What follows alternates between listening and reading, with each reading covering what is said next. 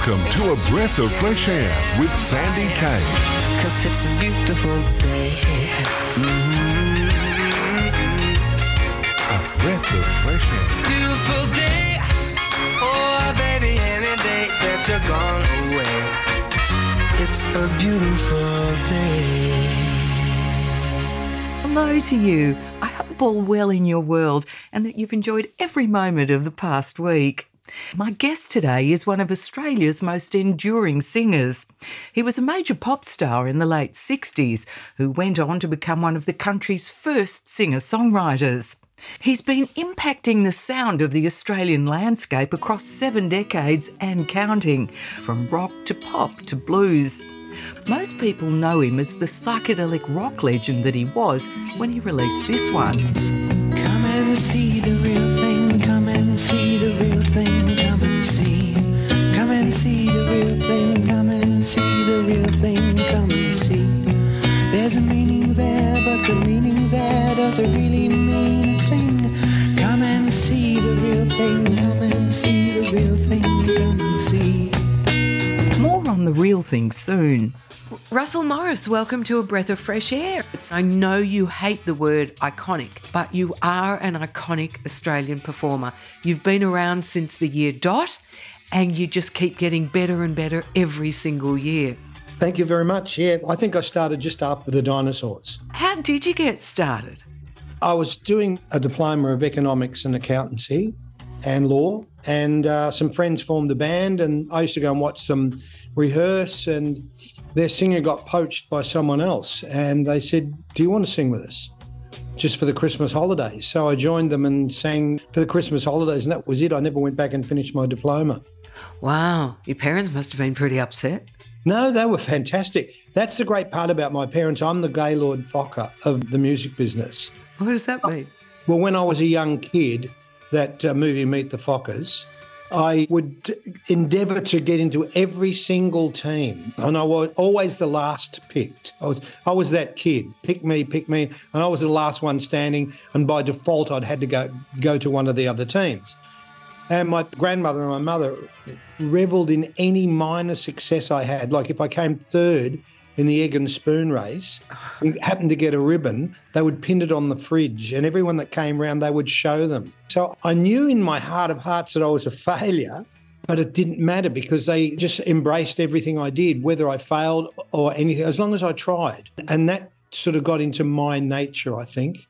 And that's how I started doing what I was doing. And I have fear of attempting things, but because of my earlier upbringing, I don't have fear of failure. So I always give it my best shot, whether I make it or not. Like, for that reason, I'm a rotten golfer. I'm a terrible tennis player. It's awful. Russell Morris, you're only talking about sport. That doesn't say anything about you academically. You were obviously very competent. The reason I got through school is because I was a legacy boy. My father died after the war, like when I was 2 years old. So legacy really helped push me through. I wasn't very good academically either because I couldn't concentrate for more than 10 minutes. Just explain what legacy is. Legacy was for children of servicemen who had passed away or had been killed in the war, and they looked after us and they put us through our education. They gave the family some money to help things, and if it hadn't have been for legacy, I don't think I would have gotten through my education. The music business became a breath of fresh air, and it really sort of gave me a career, which at the time I took it up, I was only doing it temporarily, just for the fun of playing in a band.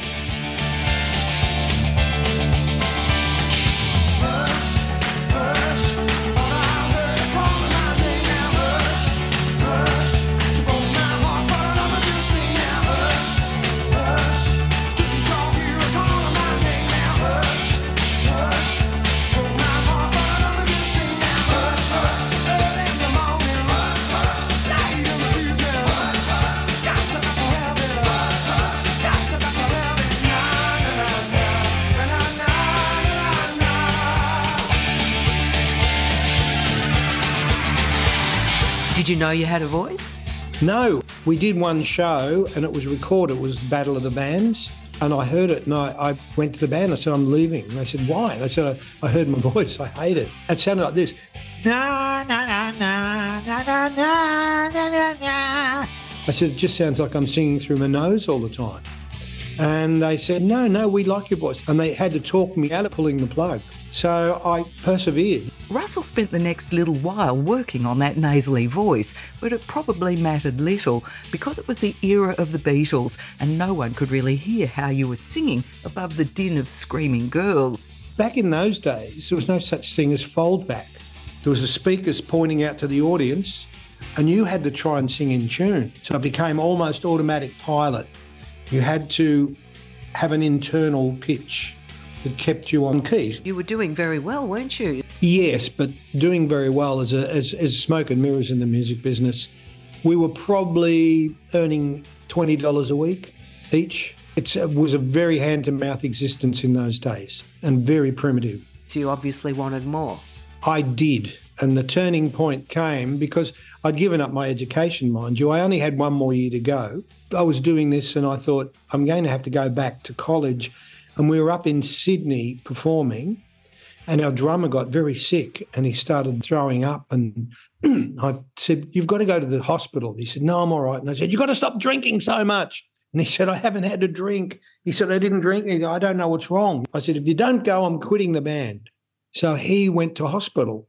Next minute, they rang us and said he's had a brain hemorrhage. And while we were there, our manager was up there and he was managing Ronnie Burns. Smiley, you're out in the world today.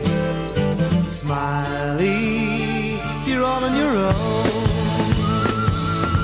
Smiley, hey, they say you're a man today. Boy, have you grown.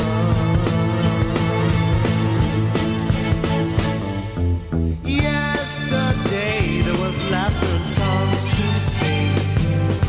Yesterday we had love and traverse. Yet today there's a war and there's peace to bring. When will they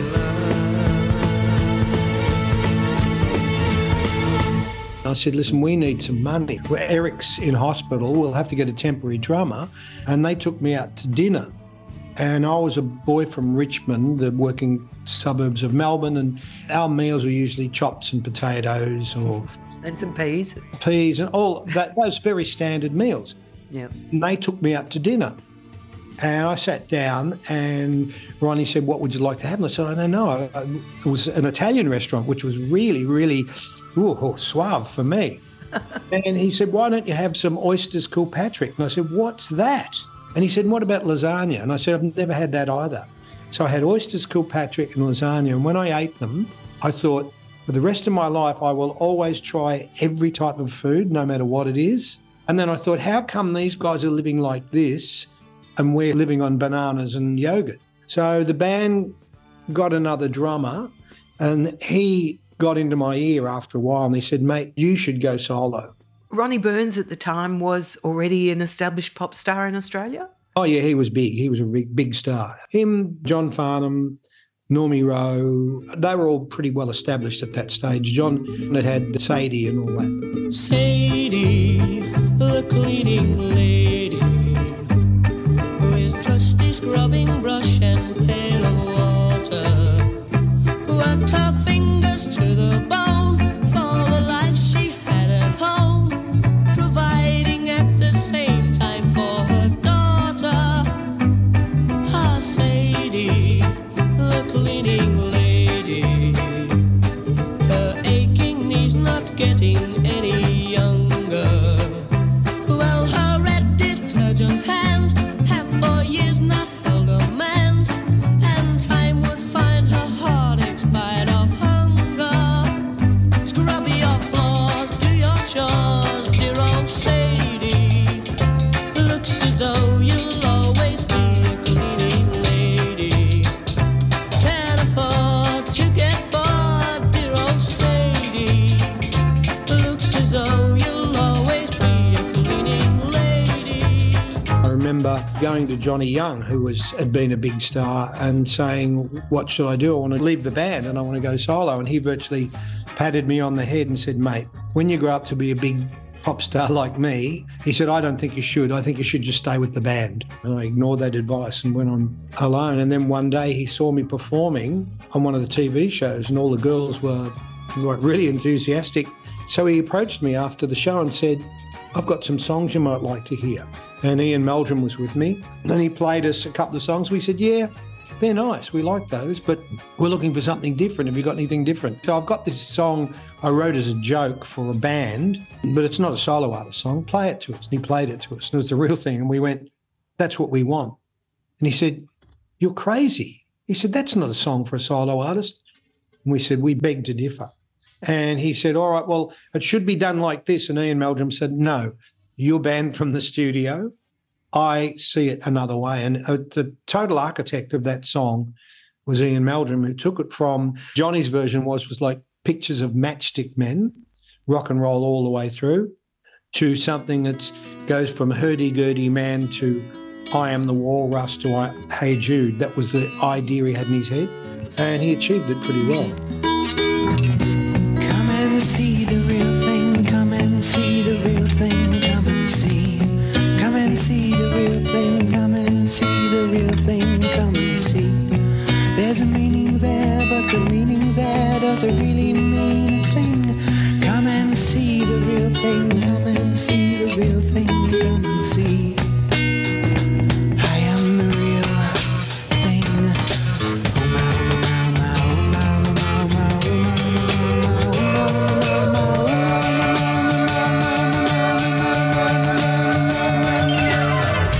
Trying hard to understand, but really not you're seeing me. Trying hard to understand, but really not you're seeing me. There's a meaning there, but the meaning there doesn't really mean a thing. Come and see the real thing, come and see the real thing, come and see. I am the real thing.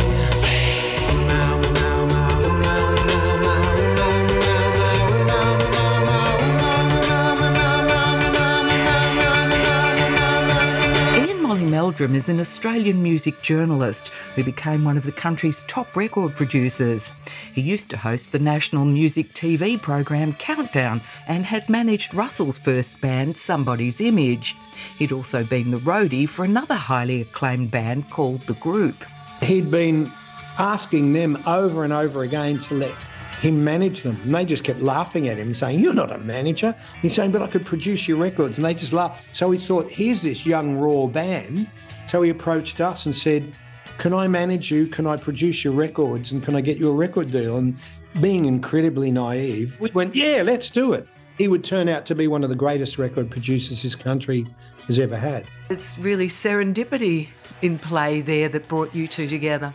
Well, I often believe in that. My theory of life, we're a bucket of marbles and we're tipped out at the top of the hill.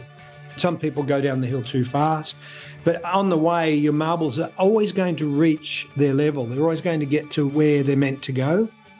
And if you think of the odds of meeting someone like Ian Meldrum, who had never produced a record, never managed a band, or never done anything resembling PR, that you would say, yes, take my career under your wing, and he would turn out to be an unbelievable record producer, like incredible.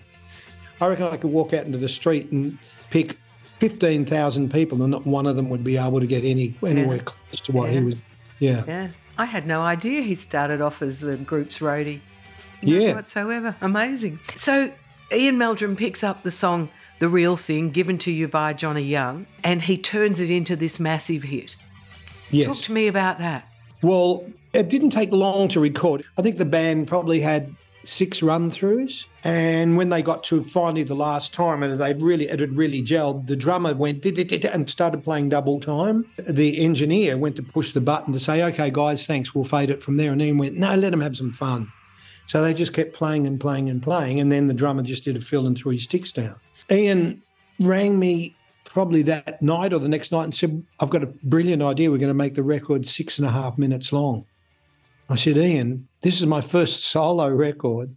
I'm trying to get airplay. They're not going to play it. He said, yes, they will. He said, because I'm going to make it like an EP.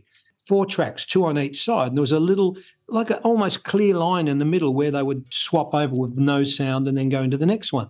And he said that divider there, radio people can watch it. And when it goes to that divider, they'll know this is the time to fade it. So if they want to play the whole thing, they'll play it. If they don't, they'll fade it there. And it was a genius idea. The record company wanted to hear it. And they said, how long is this going to take? Because the band took very little time to record it. My vocals, I think I probably had 4 run-throughs. But then the rest of the time was Ian putting sound effects in the end, and it took forever. So they ring from Essendon, which was the airport then, and we're on our way. So we're waiting, and Ian's so nervous, he gets drunk. They roll up, and we put it on and play it really loud, and Ian was right. They hated it. They turned on their heel and said, well, we will ring you tomorrow, and left. Went to their hotel and flew back to Sydney and rang back and said, it's the biggest load of rubbish we've ever heard in our lives. We will not release that record. So Ian and I got in the car and drove to Sydney and went to all the radio stations, which you could do in those days. And we'd knock on the door, who's your program manager? We've got this record, and played it to him. Would you play that? Man, this is incredible, you know. And we got all of the people up there to sign a petition. So we then gave it to EMI, and EMI reluctantly released it, and it became the biggest thing they'd ever had. Trying hard to understand, but really not just seeing me. Trying hard to understand, but really not just seeing me. There's a meaning there, but the meaning there doesn't really mean a thing. Come and see the real thing. Come and see the real thing. Come and see the real thing.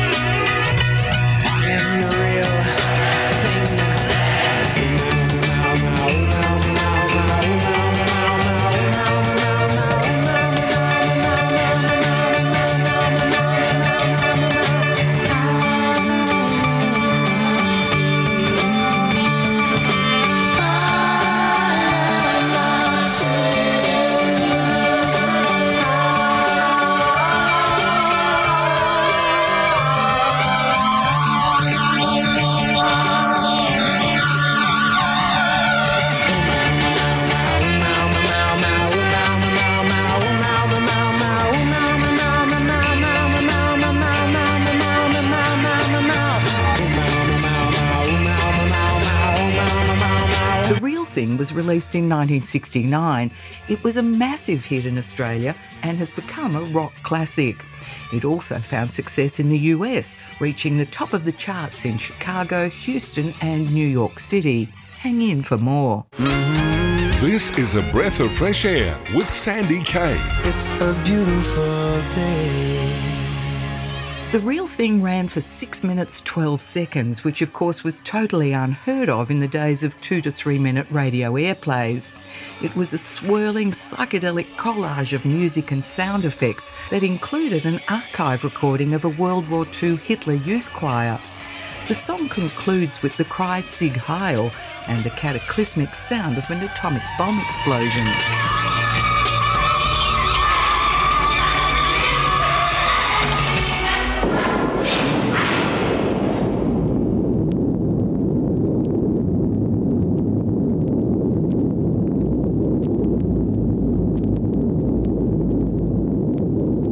The Real Thing is reported to have cost $10,000, which was the typical budget for an entire album at the time. What did it feel like to have a number one, having gone through all of that? It was a double-edged sword. It was wonderful, but it was also stressful. Like, for instance, my grandmother and mother embraced it over like so much. My grandmother and mother were so proud because for all their lives they'd been telling people that I was really good, and I never knew that I wasn't. And all of a sudden, miracle of miracles come along and I have this big hit record. So I would come home, because I was still living at home, and there'd be like 13 girls sitting on the front fence. So I'd say hello to them and sign some autographs. Then I'd go inside and there'd be 13 girls sitting around the house having cups of tea that my mum and grandmother were making them. And I never got any peace, and it drove me insane.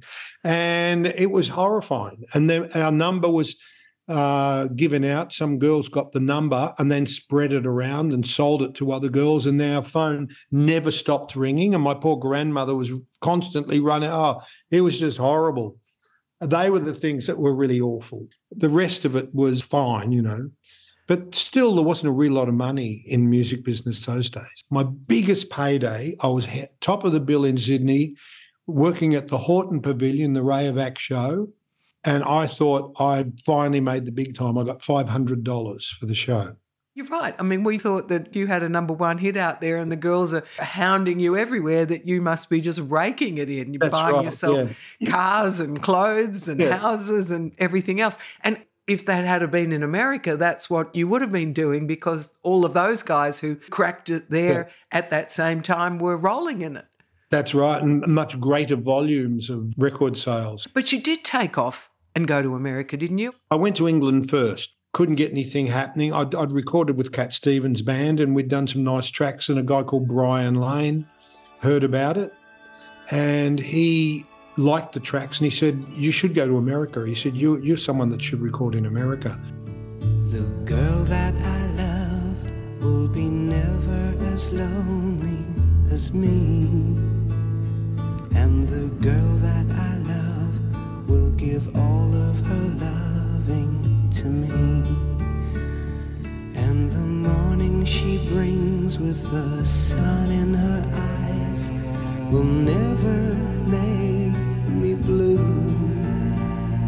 and the girl that I love, the girl that I love will be you, and the girl that I hold won't be needing a reason to start, 'cause the girl that I hold will give all of the love in her heart, and the morning she brings with the sun in her eyes will see my darkness through, and the girl that I love, the girl that I love will be you. I ended up going to America and recording for Warner Brothers Records, and the record producer there insulted Mo Austin, who was the head of Warner's, and told him to mind his own something business, because Mo had wanted to hear the record. And the guy said, I'll play you the record when I feel like it. So we lost the deal. It was a nightmare. Just like that. Just lost the deal, just like that. All the tracks were scrapped. Never heard of again. I did a thing called Let the Music Take Over Your Head, Goodbye Mama. I think I redid Sweet Sweet Love Again. Russell, you'd had 5 Australian top 10 singles during the late 60s and early 70s, didn't you? Yeah, I did, but never a really successful album. I had a few hits, and so I decided to try my luck overseas. Can't believe I'm really meeting a girl like you on such a day. Maybe I'm only dreaming. Mr. Sun, come back to stay.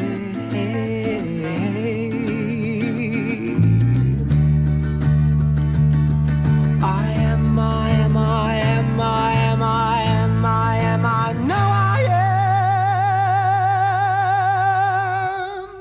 today.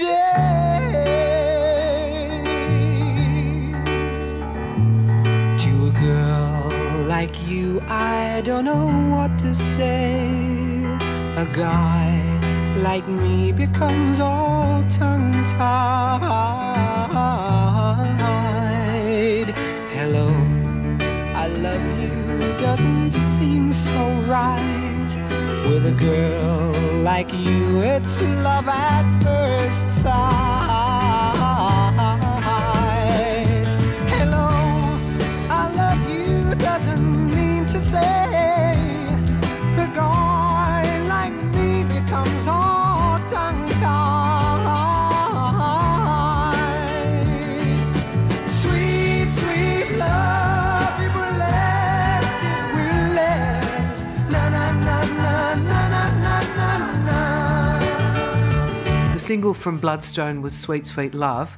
After that, the following year was 1972, you released Wings of an Eagle. Meantime, The Real Thing started climbing the charts in America. Yes, it did. It started to climb the charts, and Ian and I argue over this forever. I wanted to go to America. He wanted to go to England. And then him and I had a falling out, and we didn't talk for about 4 years after that. And everything had been set up for me to go to England. I went to England. It was terrible, and I came back. Then when I had Wings of an Eagle and Sweet Sweet Love, Paul Dainty convinced me to go back again. It reached number one in Chicago and Houston and in New York. I mean, that's no small feat.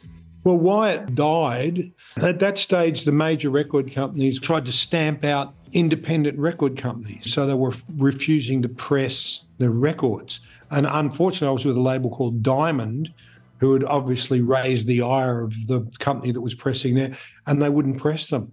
So we couldn't get them out. You can't get it to any of the stores. That's what happened with The Real Thing in America. Oh, how disappointing. Oh, well, I believe in fate. I believe the marbles have poured out and some of them got caught halfway up the hill. And that was what was meant to happen.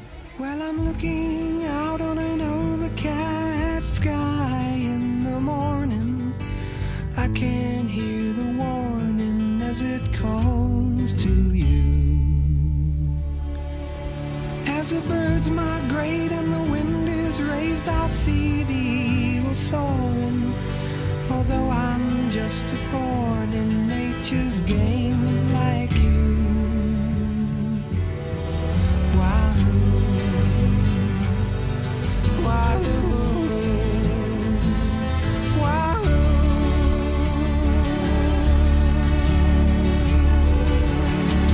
On the wings of an eagle I find myself lifted through the skies, lifted up above the world to sing. On the wings of an eagle I find myself lifted through the skies, lifted up above the world to see. Russell remained in the US for the next 5 years. While he waited for his green card, he took up some menial jobs, including selling newspaper subscriptions and handling the mail for the KISS Army. What happened, my stepfather had a heart attack and it was time to come home. So I came home. Right. Another disappointment then that you hadn't been able to complete your mission. Well, they happen. It's funny, some of the things you do. I remember when I was looking for a record deal over there, I went into the office of this man who completely put me at ease. Just absolutely fantastic guy. And he said, Russell, I know about your career. I know all the things you've recorded. He said, I love your voice. He said, I just want you to play some of the new songs you've got for me. And he said, just sit on the chair. And he said, please don't feel any pressure because I love you already. So he sat there with his hands on the back of a chair and I played about 4 songs. And he said, I think you could make it here. I'd like to sign you. He said, but I don't hear a hit right there for an American. He said, I've got writers here that I would like you to work with. And the guys came up and played a couple of songs and I didn't really like them. I said, let me think about it. I went to another record company where the guys were sitting drinking scotch and smoking cigars, and I played 4 songs and they said, love you, boy, we'll sign you. The first guy I sort of signed with, his name was Clive Davis. Oh, you're kidding. It was Clive Davis. Yeah, before Arista became ginormously big. Wow. And when I just saw the Whitney Houston documentary, the acted one, the guy that played Clive Davis was a dead ringer, same personality, and he said the same things to Whitney. He must have had the same spiel that he said to everyone. And he said to me, Russell, what's your passion musically? What do you want to do? Where you see yourself? And he was such a beautiful man.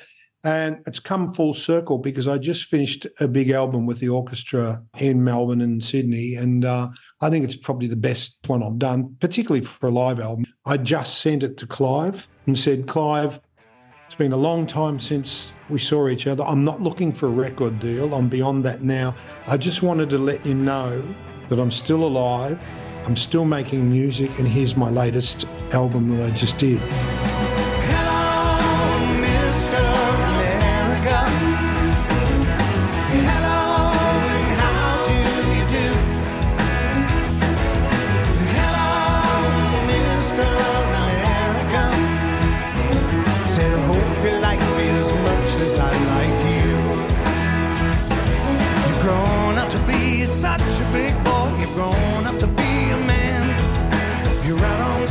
stronger than your left and is flowing which way it can. The title of a Negro on your chest and a red birthmark in your side.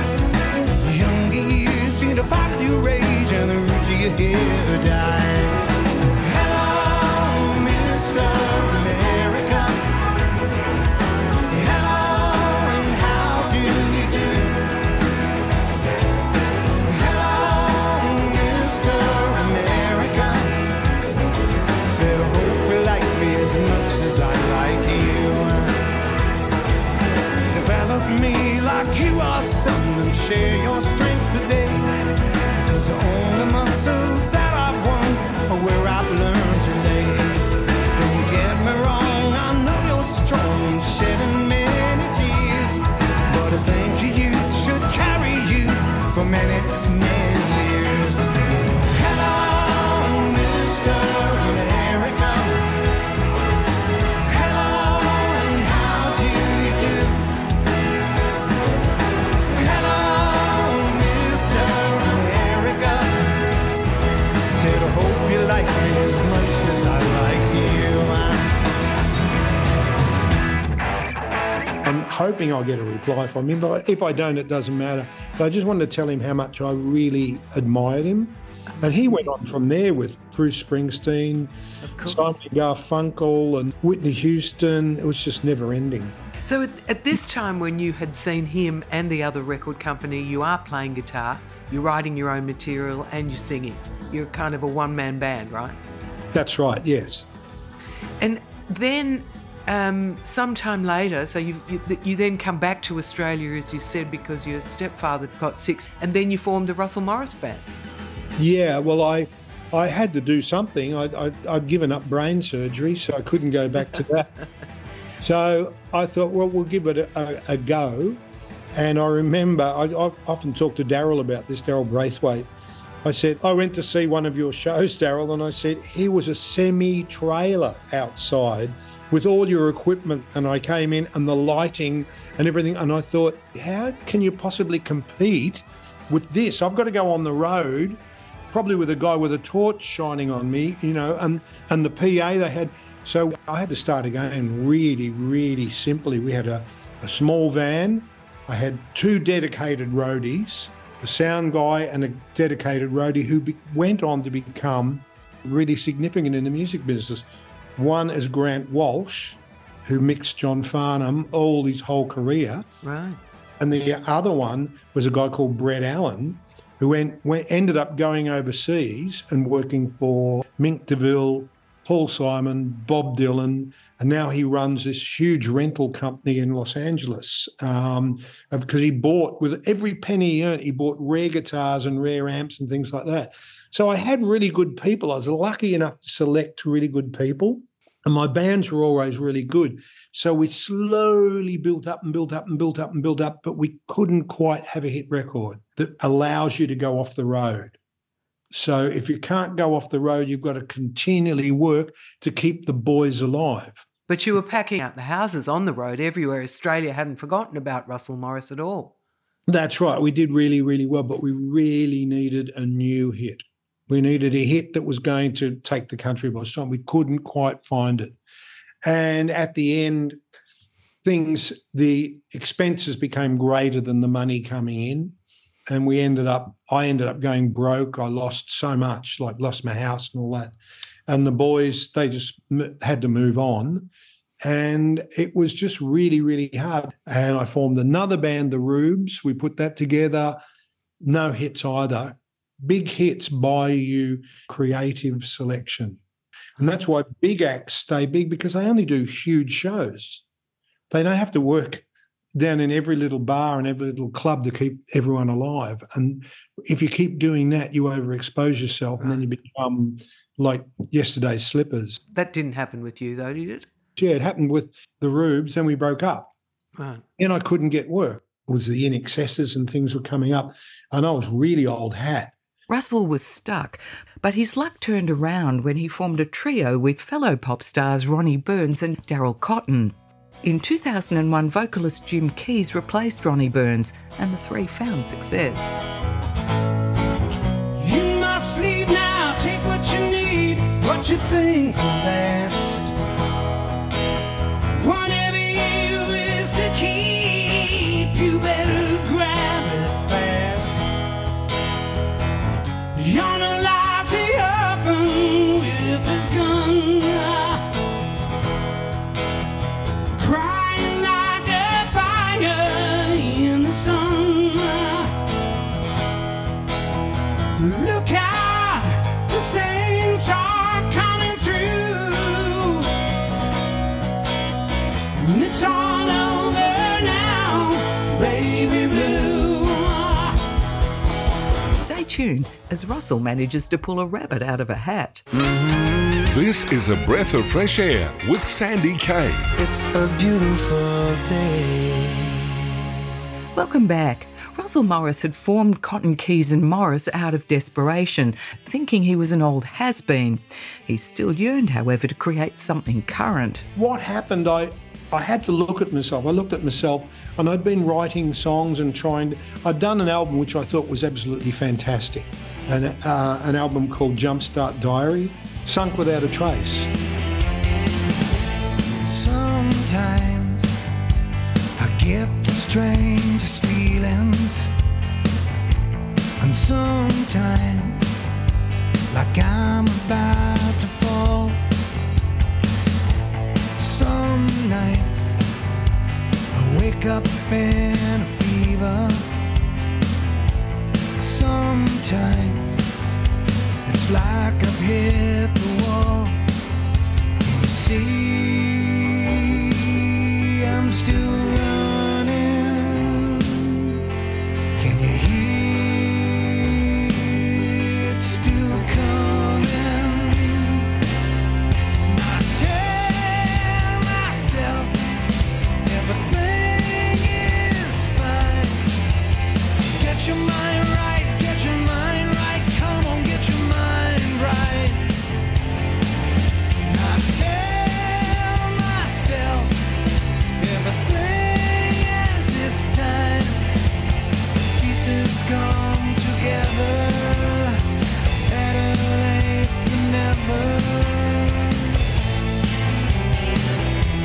I thought people aren't interested. I couldn't understand why people didn't like it. But never giving up as the way I am, I looked at myself and I thought, oh, what should I do musically? And I looked in the mirror and I thought, you're an old fart now. You know, you can't get up there and sing pop songs. It's not going to work. So I thought, go back to where you started. Go back to what you started playing. Rhythm and blues, Tamla Motown and blues. So I thought, so I wrote a couple of blues songs and I thought they're okay, not great. One was called Red Hot Chili Pepper Woman or something. And I thought, no, they sound like crap, homogenised versions of really good American blues artists. Like I love John Lee Hooker and Howlin' Wolf, and it was like a bad copy of them. I went to Sydney, I was reading the newspaper, serendipity again, as we said before. I open up the page and here's this photograph that just goes bing and clings onto my face. There was a photo of a guy called Thomas Archer called Shark Jaws, and it was his arrest photo. And I thought, this is incredible. And I started to look at all the police file photos of back in the 1918, things like that. And in those days, you didn't stand up before a height thing, you know, with all the gradients. You could sit in a chair. This one in particular had the cop who arrested him standing behind him. I thought, this is great. I took it home and my imagination is pretty good. One Sunday afternoon in Melbourne, it was raining and it spoke to me almost. It almost said, tell people I lived, tell people who I was. I want to live again. So I started to write the song. And instead of calling him Shark Jaws, which they called him, I called him Shark Mouth. And I wrote the song, and all of a sudden that neon light in my head went, bing, this is what I should be doing. I've got to write blues and roots about Australian characters, and Australian characters will suit the blues and roots because blues and roots was around in 1920. Shark Mouth was The latest man saw himself as a modern Don Juan. He put his bite on who it could. Bad is bad, not misunderstood.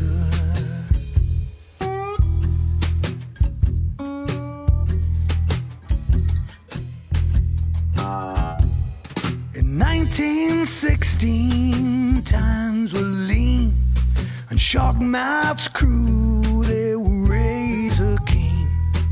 From the cross down to the loop, they all knew Sharky's crew will put the bite on you. He'll put the bite on you. Sharkmouth's teeth will cut you through. He'll put the bite on you. Sharkmouth resurrected Russell Morris's career. Next came Van Diemen's Land, which recalled everything from convict prison ships to the First and Second World Wars. The third was 2015's Red Dirt, Red Heart.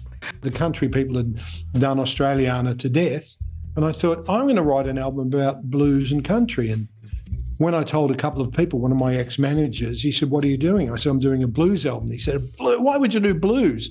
No one buys blues albums. I said, no one buys any of my albums. I said, I wouldn't care. I said, the last two albums have sold nothing. And he said, oh, well, what's it about? And I said, about Australiana. And he said, people hate Australiana. I said, I don't. I love it. I said, I love all the stories, so I'm going to do that. And he looked at me and said, Russell, I'll never understand you. He said, you seem to spit success in the face. So I did it. And again, no one wanted it, like The Real Thing. Not one record company wanted to touch it. Really? They figured I was old hat and they didn't want to touch it. Finally, a small label called Ambition with Robert Rigby said, no, I'll go with it. Let's go with it. And it was on the charts for 2 years. It was the biggest selling album I've ever had in my career, and just went platinum. But it's funny how record companies sometimes just have no idea. Little honey's in the kitchen where she's cooking up a storm. The no good brother-in-law's out on the porch. The sister of mine, well, she's long overdue. And I'm in the back room, the Black Dog Blues.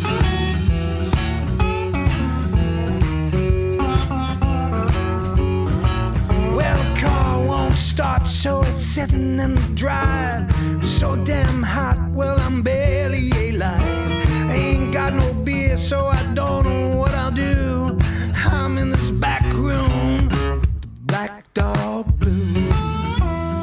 I got low down, spellbound, let down, unsound, on the ground, run down by the hellhound, Black Dog Blues. Russell was on fire and back on top of the charts.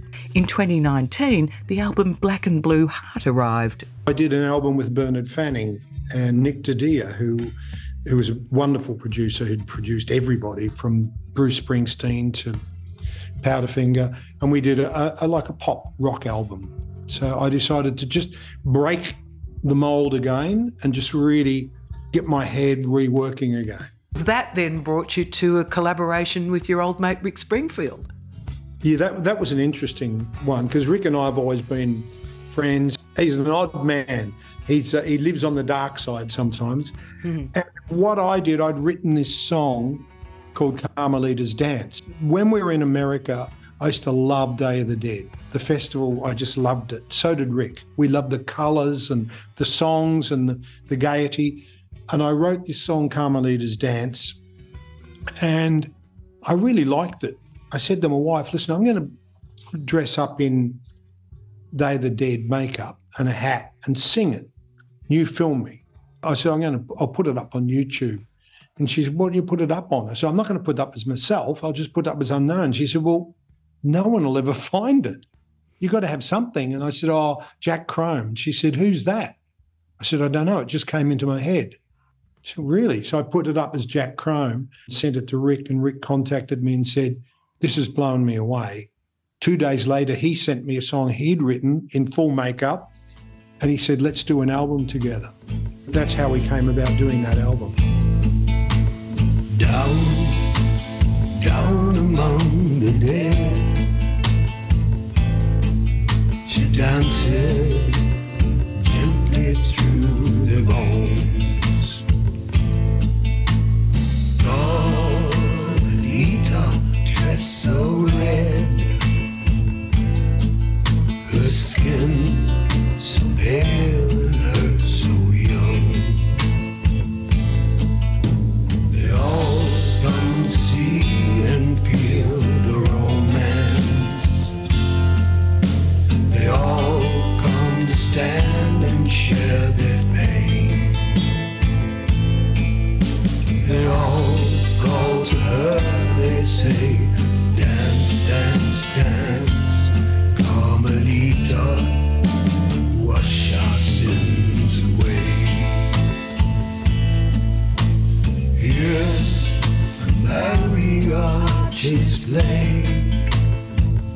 14 tracks, Jack Chrome and the Darkness Waltz, a great collaboration between two very talented friends indeed, which then brings us up to present time, Russell, and probably the reason that we're chatting too is because you've got a live album out now called The Real Thing, the Symphonic Concert, where you play with a symphony orchestra, and this is you with a 54-piece one. Yes, as I keep going back to the theme, I've always had a lot of confidence to try anything, and I've always had people who have been champions. This one, I'm at a show and we come off stage and one of the guys in the band said, did you see that guy up there sitting there with his arms crossed, not laughing and just staring at us for the whole show, the guy that looked like Clive Palmer? I said, yeah, that's probably because it was him. Clive Palmer is a wealthy Australian businessman who has huge iron ore, nickel and coal holdings. Clive obviously enjoyed the show that night because 3 months later he was back with dozens of his friends and family. He said, I want to put you on the Sydney Opera House and Hamer Hall. Russell refused the offer because he was worried that he wouldn't be able to fill the country's premier venues. Finally, we had another meeting. I said, listen, this could be really humiliating for me. I said, Clive, it could cost you a lot of money. He went, I've got a lot of money. He said, I'll prove to you were wrong. He said, you have no idea that you have an audience as big as it is. I had to admit to him, you were right, I was wrong. The show sold out at every venue that Russell played, right across the country. Russell Morris, is there one song that you enjoy singing most? 1,000 Tons. Why? The way it builds and what it's about. I read a book called One Crowded Hour about Neil Davis, the Australian war photographer, and his experiences during Vietnam and all the war zones he went to. And I tried to imagine being in a little village, your grandparents had lived there, and you've got a happy family and you've got a subsistence living, whether you're living on rice and you're growing your own crops, got goats and things like that. All of a sudden, a guerrilla army comes in and says, listen, you're our fellow countrymen, you've got to stick by us. If you support the government troops, you're gone. 2 weeks later, the government troops come in and say, you support the guerrillas and you're dead. And all of a sudden, you're a refugee. And that song is about that dreaming of wanting to go back and take back what is yours. And the way the song builds with its intensity is, I just love the way everything falls into place. Wild horses running because they sense it in the air. When your feet are on the ground, you can feel it everywhere. There's a storm that's coming, you can read it in the sky, because the clouds they rush around like men caught in a fight. And the faded photograph lets you see that moment caught in time. But everything has changed ever since they came, and they took who could not hide. Like the rage of a river as it washed them out to sea. When the soldiers they came in the dead of night, they stole her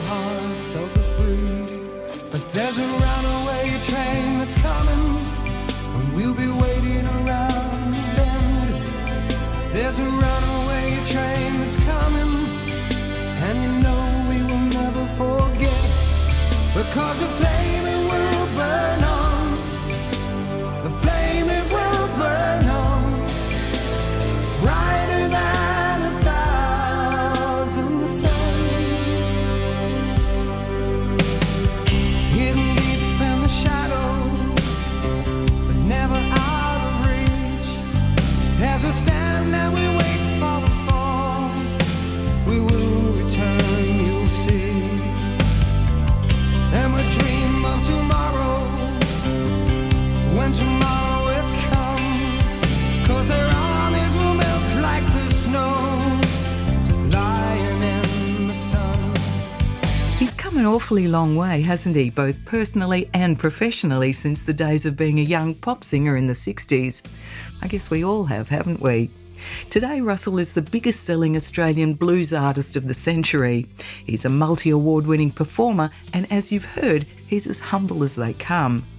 Thanks so much for keeping me company today. I hope you'll join me again same time next week. Bye now. 'Cause it's a beautiful day.